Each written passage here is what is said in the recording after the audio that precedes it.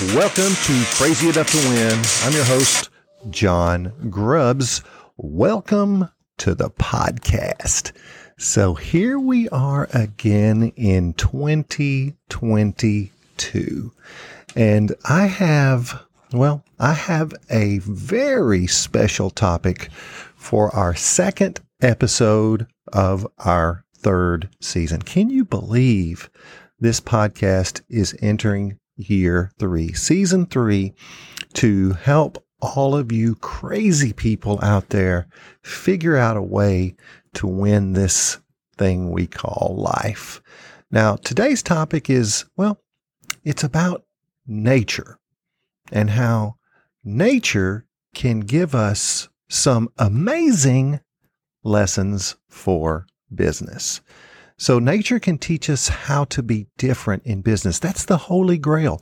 I had a gentleman tell me yesterday, he's in the commodities business. He said, differentiation is the holy grail in the commodity world. And I told him, I said, if you can't change what you sell, then you must look at changing how you sell it. So how do we find that differentiation, that way of being different from our competition so that we can sell based on value rather than price? So I have the answer at the end of this podcast. So don't go away. Don't miss the ending of this podcast, because I will show you how nature teaches us to be different in business.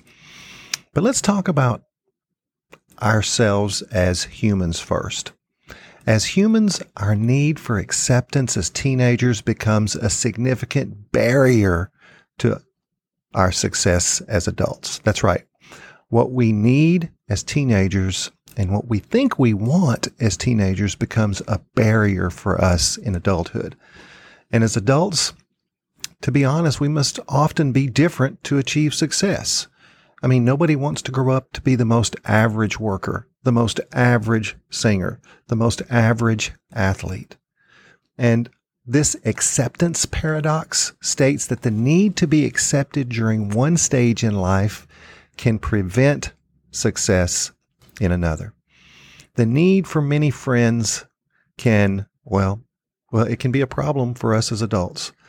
So remember Aesop's fable, and this one is called The Hare with Many Friends. A hare was very popular with other beasts who claimed to be her friends. They all claimed to be her friends. But one day, she heard the hounds approaching and hoped to escape them with her many friends' aid. So she went to the horse and asked him to carry her away from the hounds on his back. But he declined, stating that he had important work to do for his master. He felt sure, he said, that all her other friends would come to her assistance. So she then applied to the bull and hoped he would scare the hounds with his horns. But the bull replied, "I'm very sorry, but I have an appointment with a lady, but I feel sure that our friend the goat will do what you want." The goat, however, feared that his back might do her some harm if he took her upon it. And the ram felt sure that with a proper friend to apply for her help, she went to the ram and told him the case. But listen to what the ram replied. "Another time, my dear friend. I do not like to interfere on the present occasion, as hounds are known to eat sheep as well as hares." As a last hope, the hare then applied to the calf, who regretted that he could not help her, as he did not like to take responsibility on himself, as so many older persons had declined the task. The hounds were relatively nearby this time, and the hare took to her heels and luckily escaped. So the moral of the story: he with many friends has no friends. As teenagers and young adults, acceptance from our social peer group is significant during our formative years. The need to be accepted or fit in with a group may be essential for many to develop their own identity. And listen to what psychologists state. They state that peer acceptance can predict both social and academic success. But, here's the big but, the need to be popular is an exaggerated version of peer acceptance by a particular social group. So the desire to be popular is exaggerated. Acceptance to some degree can be healthy. So what is the difference between these two stages of life? And how does the need to be accepted manifest as potential leaders later in life? Now, I've discovered some powerful reasons why people seek mediocrity or average rather than excellence for themselves and the organizations they serve. And surprisingly, the challenge for greatness is often not more difficult to achieve. It simply requires a different mindset when presented with a problem. So here's a question for you. Are we afraid of being other than ordinary? And I ask that question seriously. Is there a preoccupation with acceptance or mediocrity rooted in fear? In other words, are we afraid of being more than ordinary? Are we afraid of standing out? Is differentiation something we fear both professionally and personally? I mean, it takes guts to step out of the crowd. It takes guts to be alone when everyone else is together. So when working with organizations, the power of peer pressure becomes quite remarkable. And get this, people will seek the comfort and safety of being common over being set apart. And organizationally, the same tendencies exist as well. I mean, I see companies, competitive enterprises, mimicking each other rather than setting themselves apart. And ironically, most people know the importance of differentiation, yet cannot overcome the attraction of being similar. I mean, look at the businesses. They do things almost identically with just a little variation on the same theme. Why not step out? Why not be different? And listen to this quote that I shared a few years ago. The common organization will always follow the leader organization. The common individual will rarely accomplish the uncommon. And organizations must learn and develop an intolerance for the ordinary by creating a culture for change. From the incubation of small changes to the implementation of wholesale differentiation in each market, leaders either stall success or create new opportunity. So I want you to consider why some seek mediocrity instead of excellence in a moment of crisis. And the reason they do this is what psychologists call the normalcy bias. And the normalcy bias explains a great deal about how we respond in difficult situations. And the normalcy bias refers to people's extreme mental state when facing a challenging problem. And it causes people to underestimate both the possibility of a challenge occurring and its possible side effects. And get this, it also results in the inability of people to cope with a problem once it occurs. People with a strong normalcy bias have difficulties reacting to something they have not experienced before. So they don't want to change.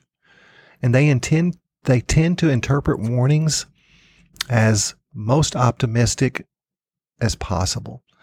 And they seize on any ambiguity to infer a less serious situation. In other words, they play down things so that they don't have to do anything different. And when confronted with a difficult situation, most people do not seek excellence. They want to get back to normal. That is the normalcy bias. Now, in business terms, the normalcy bias causes leaders to make corrections to achieve comfortable rather than excellence. Let me say that again. In business, normalcy bias causes leaders to make corrections to achieve comfort rather than excellence. And in a challenging environment, these leaders seek the comfortable, no matter how mediocre, rather than the change needed to prevent the same outcomes. And what's sad about this is these leaders may even lose their job or steer the organization into failure rather than making the necessary changes to be successful. In other words, they don't want to leave their comfort zone and will risk their own livelihoods to stay in that comfort zone. the acceptance paradox, meaning that it's something that affects both individuals and organizations. And being different requires significant courage. Yes, the problem or the root of the problem is most likely fear, because most people seek the comfort and safety of being ordinary. And what's sad is true success is most often found in those willing to attempt something others are simply not willing to do. And being unique is fascinating, while being common is comfortable. So examine yourself. Examine your business for differentiation. What makes you truly, truly different from your competition? Similar, only better is not differentiation, it's competition. We're going to provide better quality. That's competition, not differentiation. What makes you different? Well, we give better customer service. That's competition. That's not differentiation. The litmus test for that is, would the other person or the other organization say the same thing? The answer is more than likely yes. So true differentiation makes the competitive realities irrelevant. In other words, it makes your competition irrelevant. And here's an analogy for you. I call it the blue water versus red water analogy. Red waters become filled with the blood of similar companies competing vigorously for the same resources and outcomes. The water is filled with blood to the point that it becomes red. Everybody's fighting for the same people, fighting for the same customers, fighting for the same resources. The water becomes bloodied. Blue waters, on the other hand, lack the blood of competition. If you're in blue water, you are so different that you no longer compete with others. You are alone because you left the comfort and perceived safety of the shared group. You are in blue water. And I challenge leaders to be different on purpose. I call it anti-ordinary. Be different on purpose and move against the momentum of the competition. If they're going in one direction, you go in another. And I know comfort says, well, if everybody's going that way, then it must be the best way. Well, it doesn't necessarily mean that's so. Moving against or away from the crowd gives you a different perspective on reality. I want you to avoid the perpetual peer trap of the proven for something riskier. Leave the proven and chase something riskier. And do not overgeneralize the desire of the market and your buyers. Don't think that they all want the same thing, because they don't. Here's an example. If your hamburger is the same as your competition, you compete on price, perception, and convenience. However, if your burger is different in a good way, people will talk about it, people will travel longer to eat it, and people will even pay more. So, trial and error from constant change is the best way to discover something different. Let me say that again. Trial and error from constant change is the best way to discover something different. Every change will not yield the success you seek.